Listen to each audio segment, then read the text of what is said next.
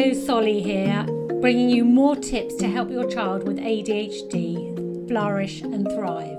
So today I want to talk about emotional regulation. So our children with ADHD feel emotions hugely intensely. So this emotion might be anger or frustration or just being very, very excited. We know our children's emotional bucket gets full very, very quickly. It's like there's no dimmer switch. It's either on or off. They're either calm or they're incredibly angry, and that can happen in a very short space of time. This could be that the amygdala, which sits at the front of the brain, is triggered by something in the sensory environment, and then they immediately go into fight or flight or freeze mode. And it's very difficult for our children to determine whether this is a major or a minor threat. So quite often they just assume this is a major threat, which is why they go immediately into full-scale overwhelm, and they have to manage their emotions. So what to do about it?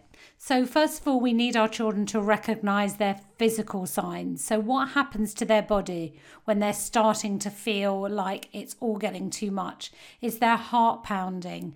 Is their throat getting tight? Are their ears getting hot? Are their hands getting sweaty?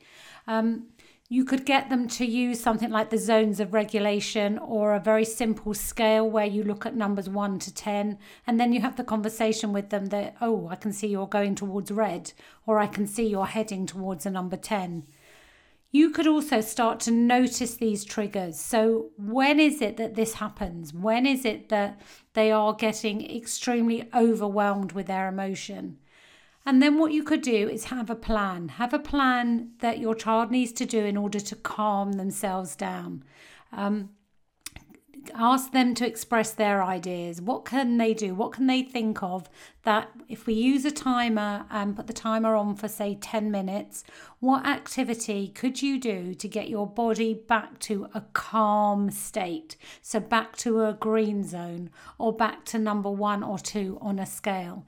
It could be that they need to get the frustration out by screaming or hitting a pillow or going for a run.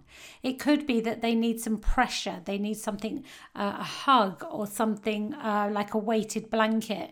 It could be that they need to get a drink of water, or listen to some calm music, or maybe to read, or you could read to them.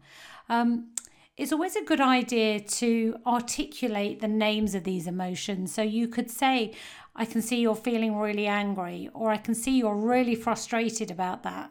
So they can start to understand why they're feeling like they're feeling. And they then can start to use those words as well.